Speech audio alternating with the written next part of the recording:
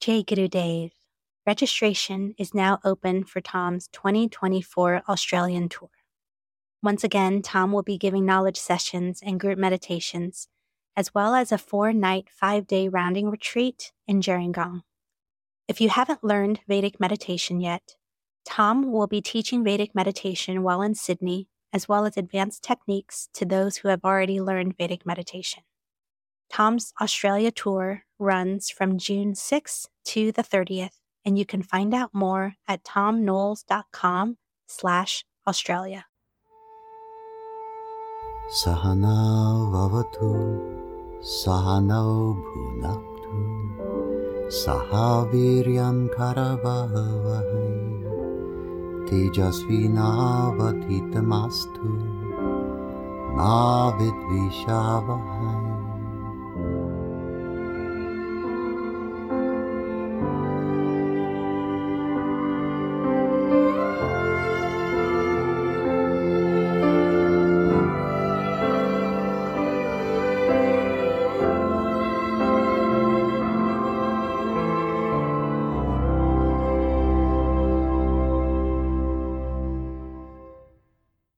Hi, this is Mary from Sydney. My question is, what should we do when a regulation is passed that we don't agree with? For example, in this last year, there's been regulation around the requirement for vaccination. There's also been other emotional issues like the overturn of Roe versus Wade. And I see a lot of people turning to protests in the streets as a mechanism to try to affect change, or strongly worded posts on social media. And on the one hand, I can see how this can raise visibility for an issue, which is a positive thing. But on the other hand, I'm wondering if ultimately it's creating division when there isn't a worthy inquiry from the person receiving the message who holds the opposite viewpoint. So I'm wondering, when we want to be effective in bringing about progressive change, what is the best mechanism to do so? Jai Gurudev, Mary, thanks for your question. Beautifully phrased, by the way. And the styling of your question gave me openings that are very helpful. Thank you. I think we need to do all of it, perhaps with less outrage, because screaming with outrage and maintaining rage has been proven not to be very effective historically.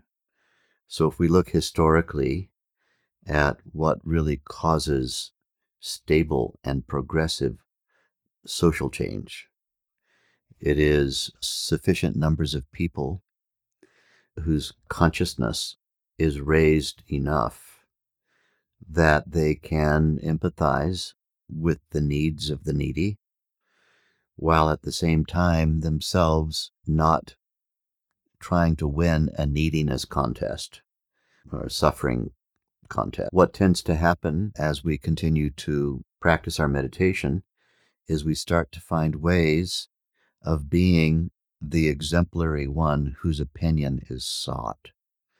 Being the exemplary one whose opinion is sought sounds like, oh gosh, that's going to take a lot of time, and we have to get this thing changed urgently, and we have to all get out in the streets, or we have to shout in the social media, make a big noise, and then we'll get change that way. I think change naturally occurs and happens spontaneously anyway, and frequently we give credit about what caused change to something that was perhaps a proximate cause, but not an actual ultimate cause. The ultimate cause of change is a raising of the state of consciousness of the society, and this has to happen on a person-by-person basis.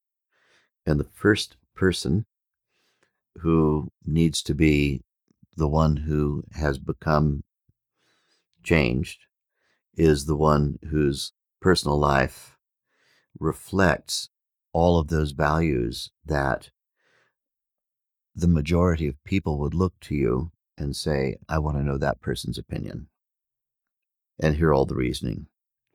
So then the ability to state an argument or a position, let's not call it an argument, even though we're using the word argument here in a proper academic context, but not argumentative, but literally presenting a different position, to be able to present a position in a way that is absolutely persuasive, which is desirably persuasive.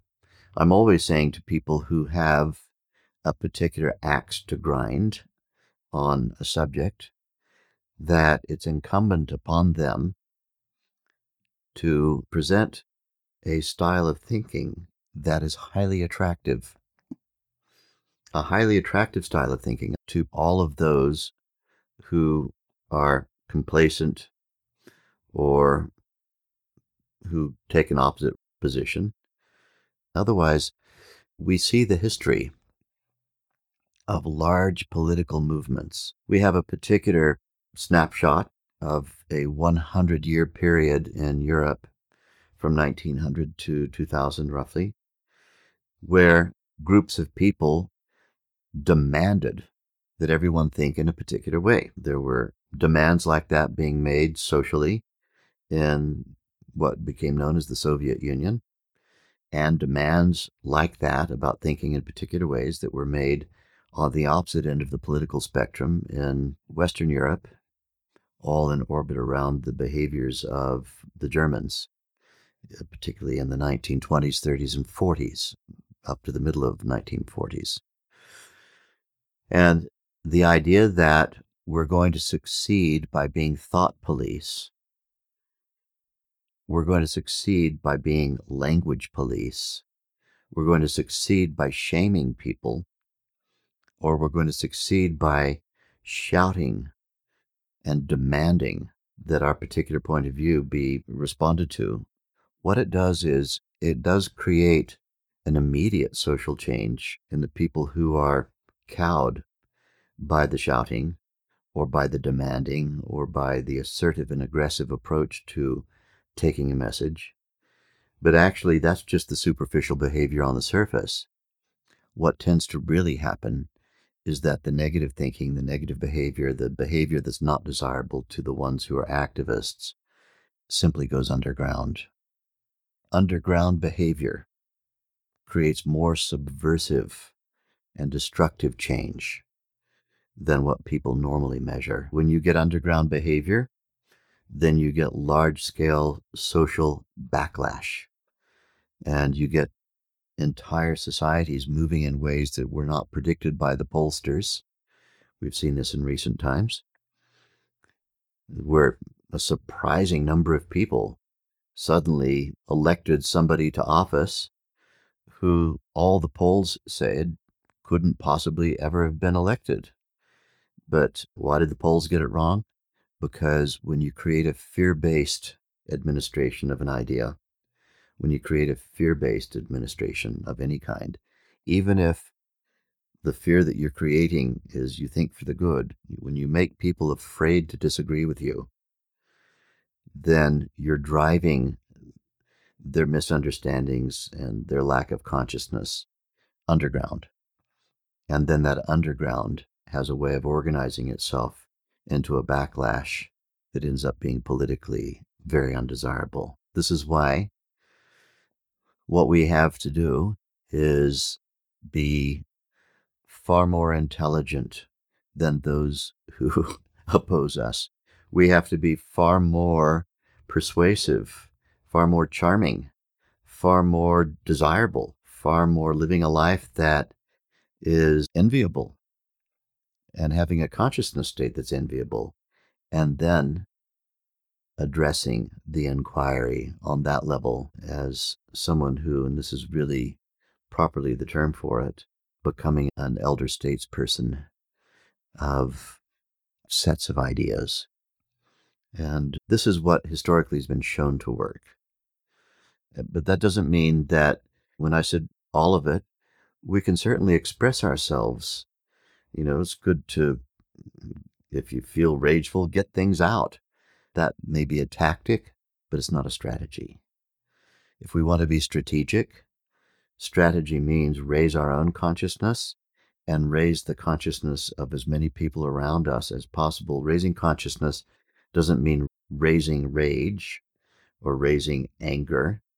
It means raising the capacity to be super stable, super adaptive, super intelligent, in the way that if you really believe you have a better idea, then that better idea should naturally be more attractive to a larger number of people if only you can express it well.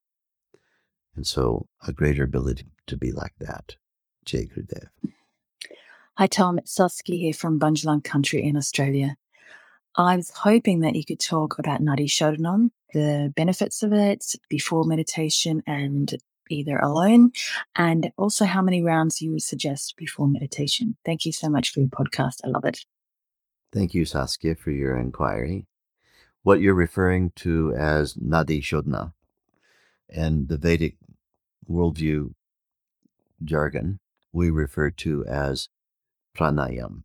Pranayam, which in this particular case is alternate nostril breathing of a specific kind that you learn in a retreat setting when you're under the care of a qualified initiator of Vedic meditation. Prana, the life energy that is in the atmosphere, is turned into prana the moment it meets our nostrils. And our body then converts the atmosphere into a life-giving substance. We call that prana. Yama means to administer a thing. Prana yama. Pranayam is the proper way of pronouncing it. Pranayam, that final A is dropped. Pranayam, the administration of prana in the body. Pranayam can be done either eyes open or eyes closed for a few minutes prior to meditation, but the pranayam should be properly learned from a Vedic meditation instructor because there are hundreds of different types of pranayam, and there's only one that we recommend for people to practice prior to Vedic meditation called Sukha, happiness pranayam. Some of those pranayam techniques can be too stimulating and are designed for immense amounts of excitatory activity after the pranayam. And we want to do the type of pranayam that has a de-excitatory effect prior to meditation. Pranayam also can be done in the context of a full round. A round means, for those listeners who don't know, it means doing a specific set of about 10 to 15 minutes of Vedic asanas. An asana, A-S-A-N-A, asana, means a posture or position. These frequently are referred to in the West incorrectly as yoga. Yoga, quotes unquotes, has become the name that people use for describing asana. Asana means these physical postures. You bend and stretch your body in particular gentle ways that are beneficial to help release stress in the body in advance of meditation. And it's supposed to be something that you do prior to and the lead up to meditation. Although most people who practice quote unquote yoga in the West don't really have a meditation practice that they do after they've done their yoga. So the specific asanas that are taught by a qualified instructor in Vedic meditation and the pranayam that goes along with it, followed by a meditation session of Vedic meditation specifically, followed by lying down for 10 minutes. All of that takes the better part of an hour to do. And we recommend that unless you're in a retreat setting, the maximum number of rounds that you should be doing, the optimum number and maximum, is 2. That is to say, 1 full round, asana, pranayam, meditation, 20 minutes, and then lying down for 10 at the commencement of the day before the day's activity. And then again, late afternoon, early evening, 1 more round, asana, pranayam, meditation, 20 minutes, lying down 10 minutes. This would be the maximum and optimum amount of rounding to do. We have special settings in retreat settings that are run by qualified Vedic meditation initiators where you can do multiples of rounding, more than 1 in the morning, 1 in the evening.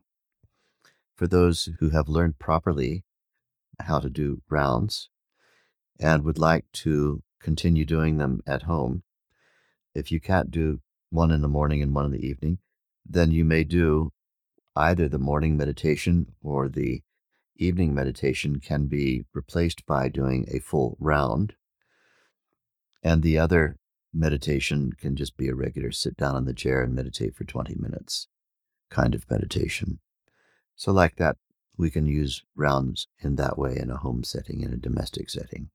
But I'd like to emphasize that we do not recommend people do beyond one in the morning and one in the evening rounds in a domestic setting without supervision from a teacher, simply because rounding is very, very powerful, particularly at digging out our deepest stresses.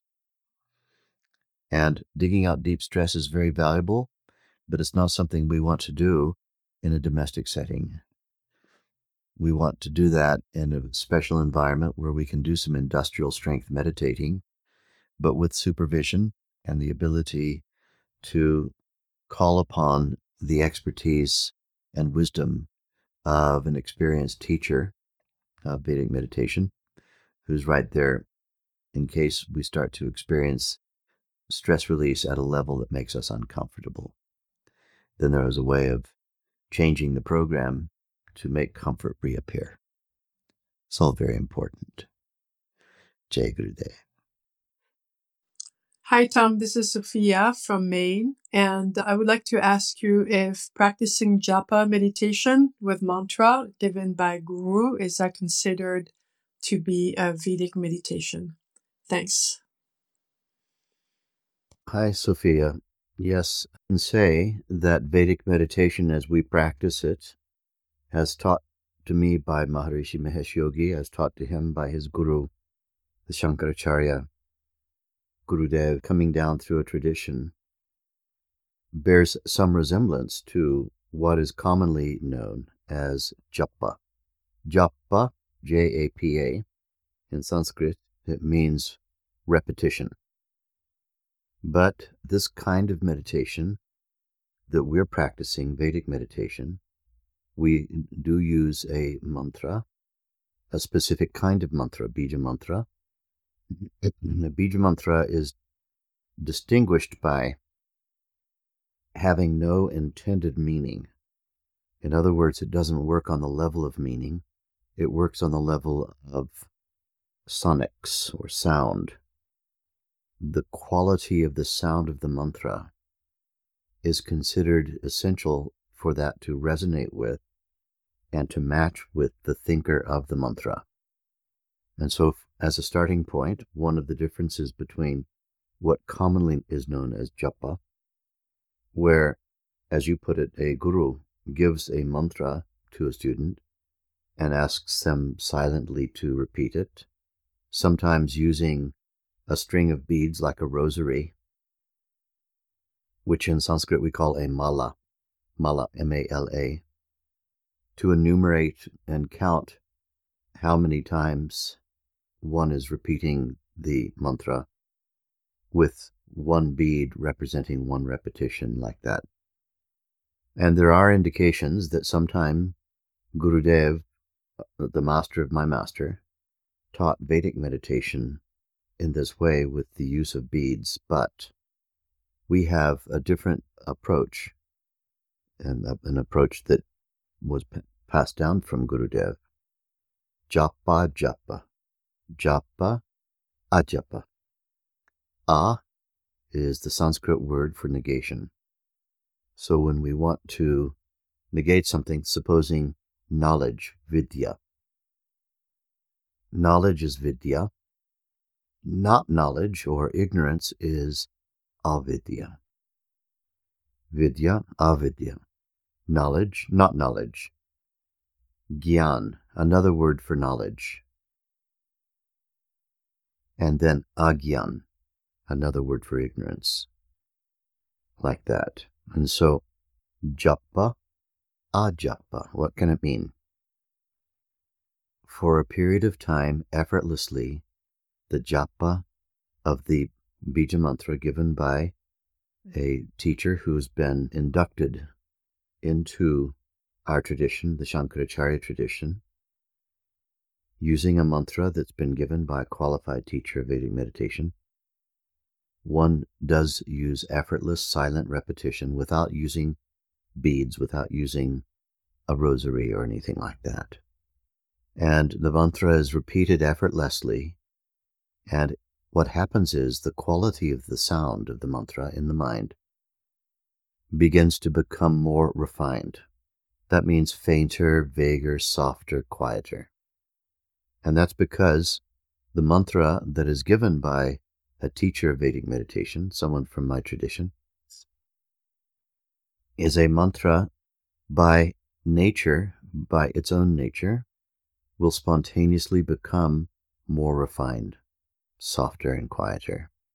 As it becomes softer and quieter or subtler, the mantra is moving back to the source of thought. See, these bija mantras have a quality that other thoughts don't have. A regular thought is a thought which is about an action. I want water. It's a little hot in here. Some thought to do with some way of mobilizing in order to increase happiness. Thoughts all move in the direction of action to increase happiness through actions, whereas a bija mantra moves from thought in the direction of the source of thought, in the direction of being.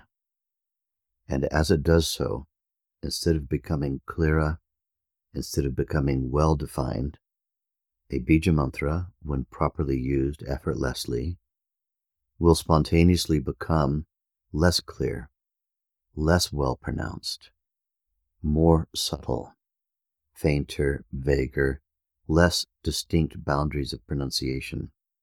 And as it does so, it increases in its vibratory characteristic, charm.